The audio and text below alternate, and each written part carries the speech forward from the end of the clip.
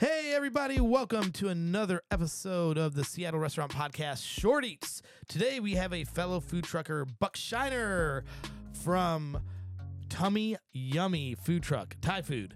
That's right. Yeah. That's right. Thai Cool. Central, Southeast Asian. I've actually known you for a minute. I actually don't know you from the food truck world. I do now, but I knew you because you're a neighbor of a buddy that I used to play poker with at his house. That's right. And I always see your truck in the driveway. And I think I finally was connected, and I was like, "Hey, dude, I see your truck every Thursday." And it's been really great. I feel like the food truck game has changed. I don't know if you feel the same way, but I think it's. I don't know. Like, I feel like when I started 15 years ago, like with all the new trucks, it's really easy to communicate with everyone. Now I feel like everyone's an island. However, you're one of the people that always respond to my emails. Yeah. You're always down to do community things and help each other out. Buck, tell us a little bit about your truck and where you came from and how this all came about. Yeah. Well, I'll work backwards here. This all came about just the classic for love of food and love of discovery that you can improve food and sell it, make money, have a career based off of it. And just that whole thing swooped up for me about 12 years ago. I want to say, I'm dating myself. Yeah. About 2010, actually. Okay. Is when you start cooking? When I started wanting to check it out professionally. Sure. What did you do before then? Before then, I was in finance. Okay. So finance, you're like, hey, I want to get And then into I was a food. financial advisor. Yep. And, it's just, I was always spending my nights. You're a financial advisor, and you're like, I want to get into the restaurant game. I know. That has the worst margins. Okay, sure. It is backwards, Okay. yeah. So you weren't a great financial advisor, at least to you yourself. could definitely say that. No, it was very, what I liked about that and this is both the sort of like client care. People tell me what they need, what they're looking for in the future sort of thing. And you kind of use your resources in your network to help set that up. And it's the same really these days with catering or parties or connecting food trucks with people who want them at their events and things like that. Right. Listening to what they're looking for, and all the specifics about why they're doing an event or what have not. Sure. And, so same kind of customer service, same feel. So that's when you decided you want to get into food. When did you actually get the truck? I got the truck. I want to say. December 2018. Okay, and you bought the company for someone or just the truck? The company. So Tummy Yummy was already a Thai food truck going out. And tell me a little bit about that. You saw it. Did you eat there? Right. So this is an interesting part. There was a truck that was just starting out. Can I name names or is it? Absolutely. Go nuts. It was the Roll Pod. Shout out to the Roll Pod. Yeah. I love them. Yeah. I mean, they're pretty good. So I had hopped on board as like a marketing manager for this truck. They were about to start Monday through Friday in South Lake Union, the dream the dream shift, and they just needed to get all their eggs in a row. Sure. We were on that process for about 3 weeks. I was working for them. I was also doing some prep in the kitchen, which I wanted to be hands-on. Was that news for you? It kind of was, like but I volunteered. In the kitchen. Yeah. My resume said straight up, like, if I could have a pen and a knife, that'd be cool. Sure. So, we're in the kitchen. The ownership was, long story short, I got fired over the phone. Yeah, sure. While in the kitchen. Yeah. Just because of some, Yeah, whatever. Yeah, whatever stuff. And as I'm walking out, of course, I was loud on the other end of the phone as well. So people knew what was going on. Yeah. And as I was walking out, these ladies had asked if I could work on their food truck. And short of sitting there explaining to them, like, my skills are really better used here. So just to make sure I got this right, you got fired on the phone, you're walking out, and another food truck in like the same commissary is like, you're That's available, right. I'll hire you. Exactly. Yeah. And what year is this? This is still like This is like 2016. 2016. And so you can only imagine how bad it is now trying to find employees. Like, not to get off track, but I remember I talked to someone that like a food truck owner that like has hired someone that he's fired like 3 times. He's like, I just can't fucking find anyone. But sorry, go ahead. No, so these 2 ladies were like, hey, you're a free agent. Yeah, free agent. And can you name that truck? Yeah, that was Tummy Yummy. Oh, that was Tummy Yummy. Yeah. Cool. So you started working on that truck. Yeah, I started working on that truck.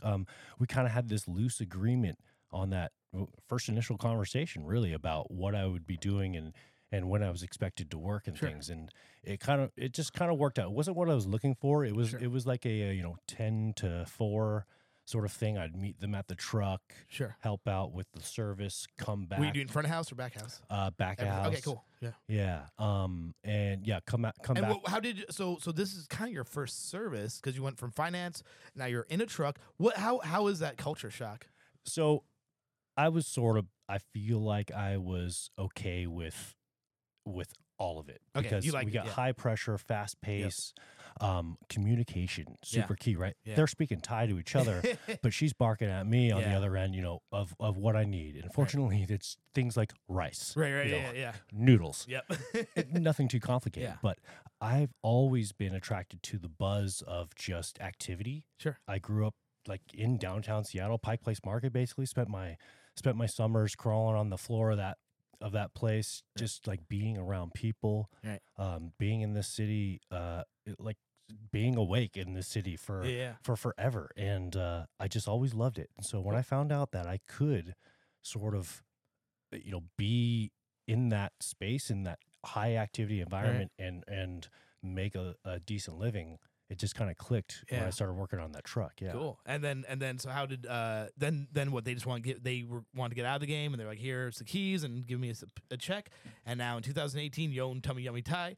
Yeah. And that's pretty much how it went down. There was yeah. the nuance of this particular transaction was so crazy because of both on part of myself and the previous owners, and then our unforeseen connection to each other afterward. It ended up that my brother-in-law is their nephew, right? And forgive me, what is your race, or what's your Oh background? yeah. My mom's Filipino, Okay. and my dad's white. Okay, so you have no actually connection to Thai food except learning from these two ladies. Well, learning from those two ladies, I traveled to Thailand for a nonprofit like in 2007 for baseball, just to kind of coach little kids in baseball. But Cool. Other than that, I love the food, obviously. Who doesn't? I did sort of learn a little bit more about actually cooking it while I was there, Sure. like, beyond tourist classes.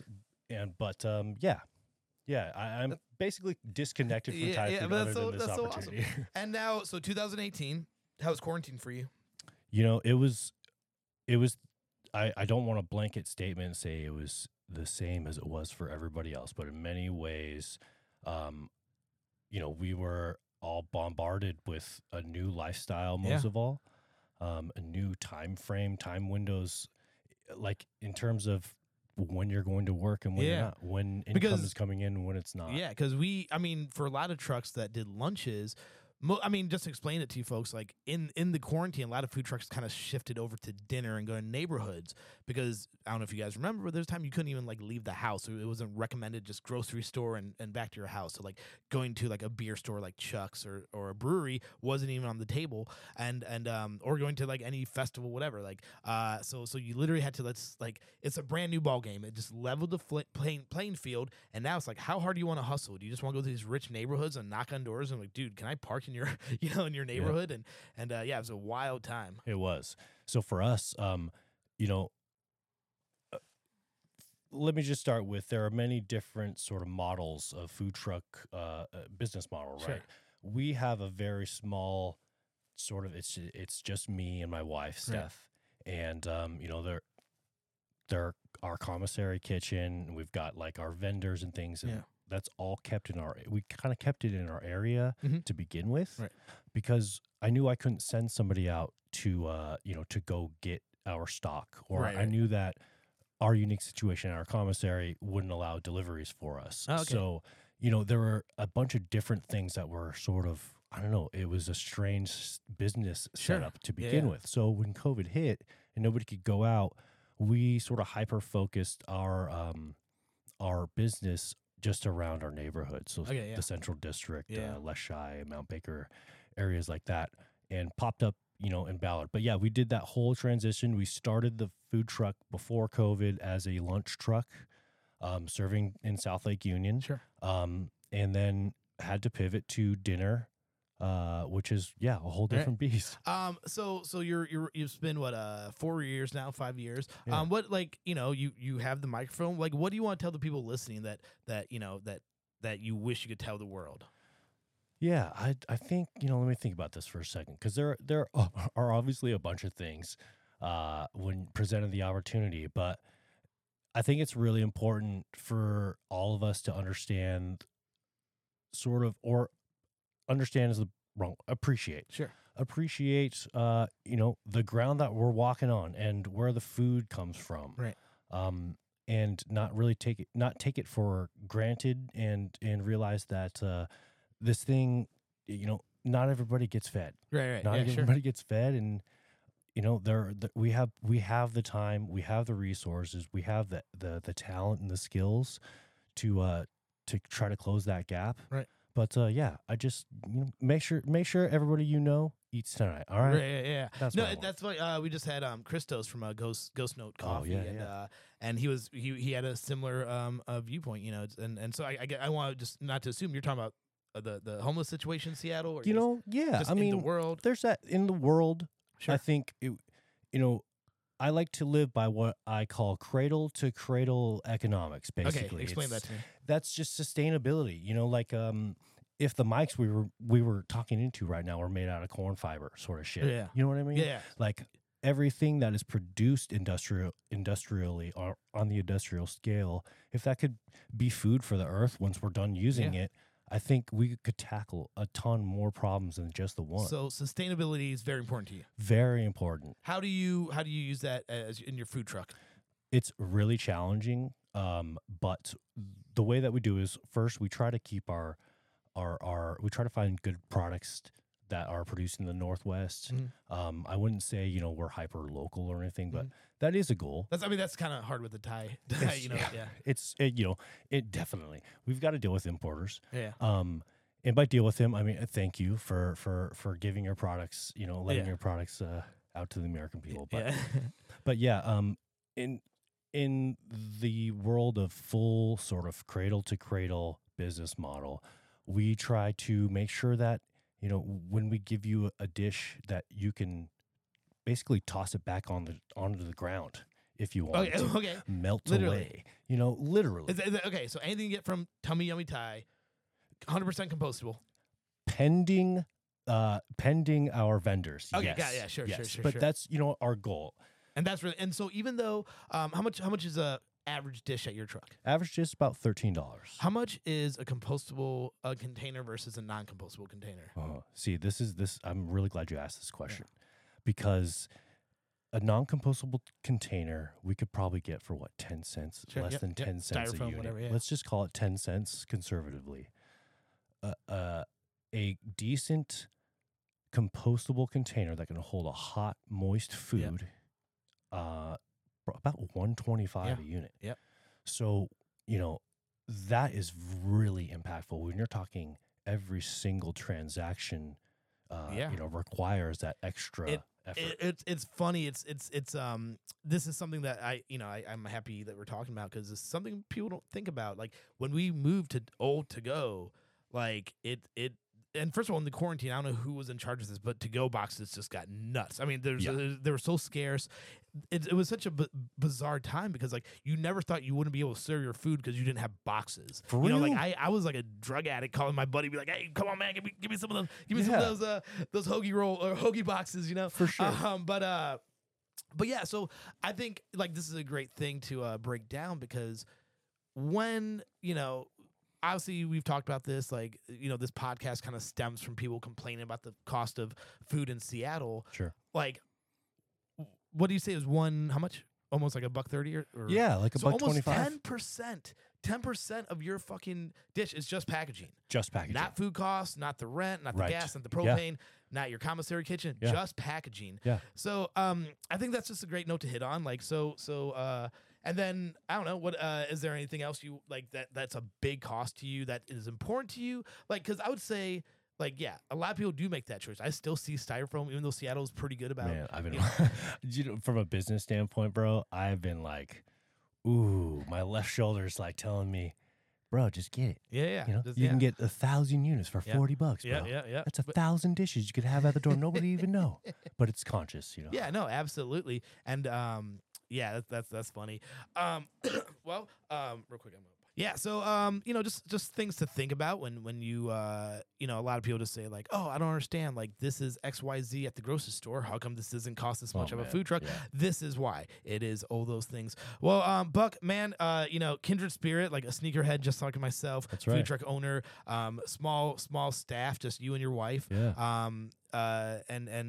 Just so much. Thank you so much for coming on, man. It's been a blast. Thanks for having me. How can we find you? Where's your truck at? Yeah, so we do public services every Wednesday at Chuck's Hop Shop in the Central District. Okay, yeah, That's their sort of heart location. I think Yeah. y'all got one down over here. Yeah, in Greenwood. 85th, Yeah. But Central District. Yeah, Yep. that's the best place. And if you happen to find yourself hungry on a Tuesday of an even numbered month, that would be not this month.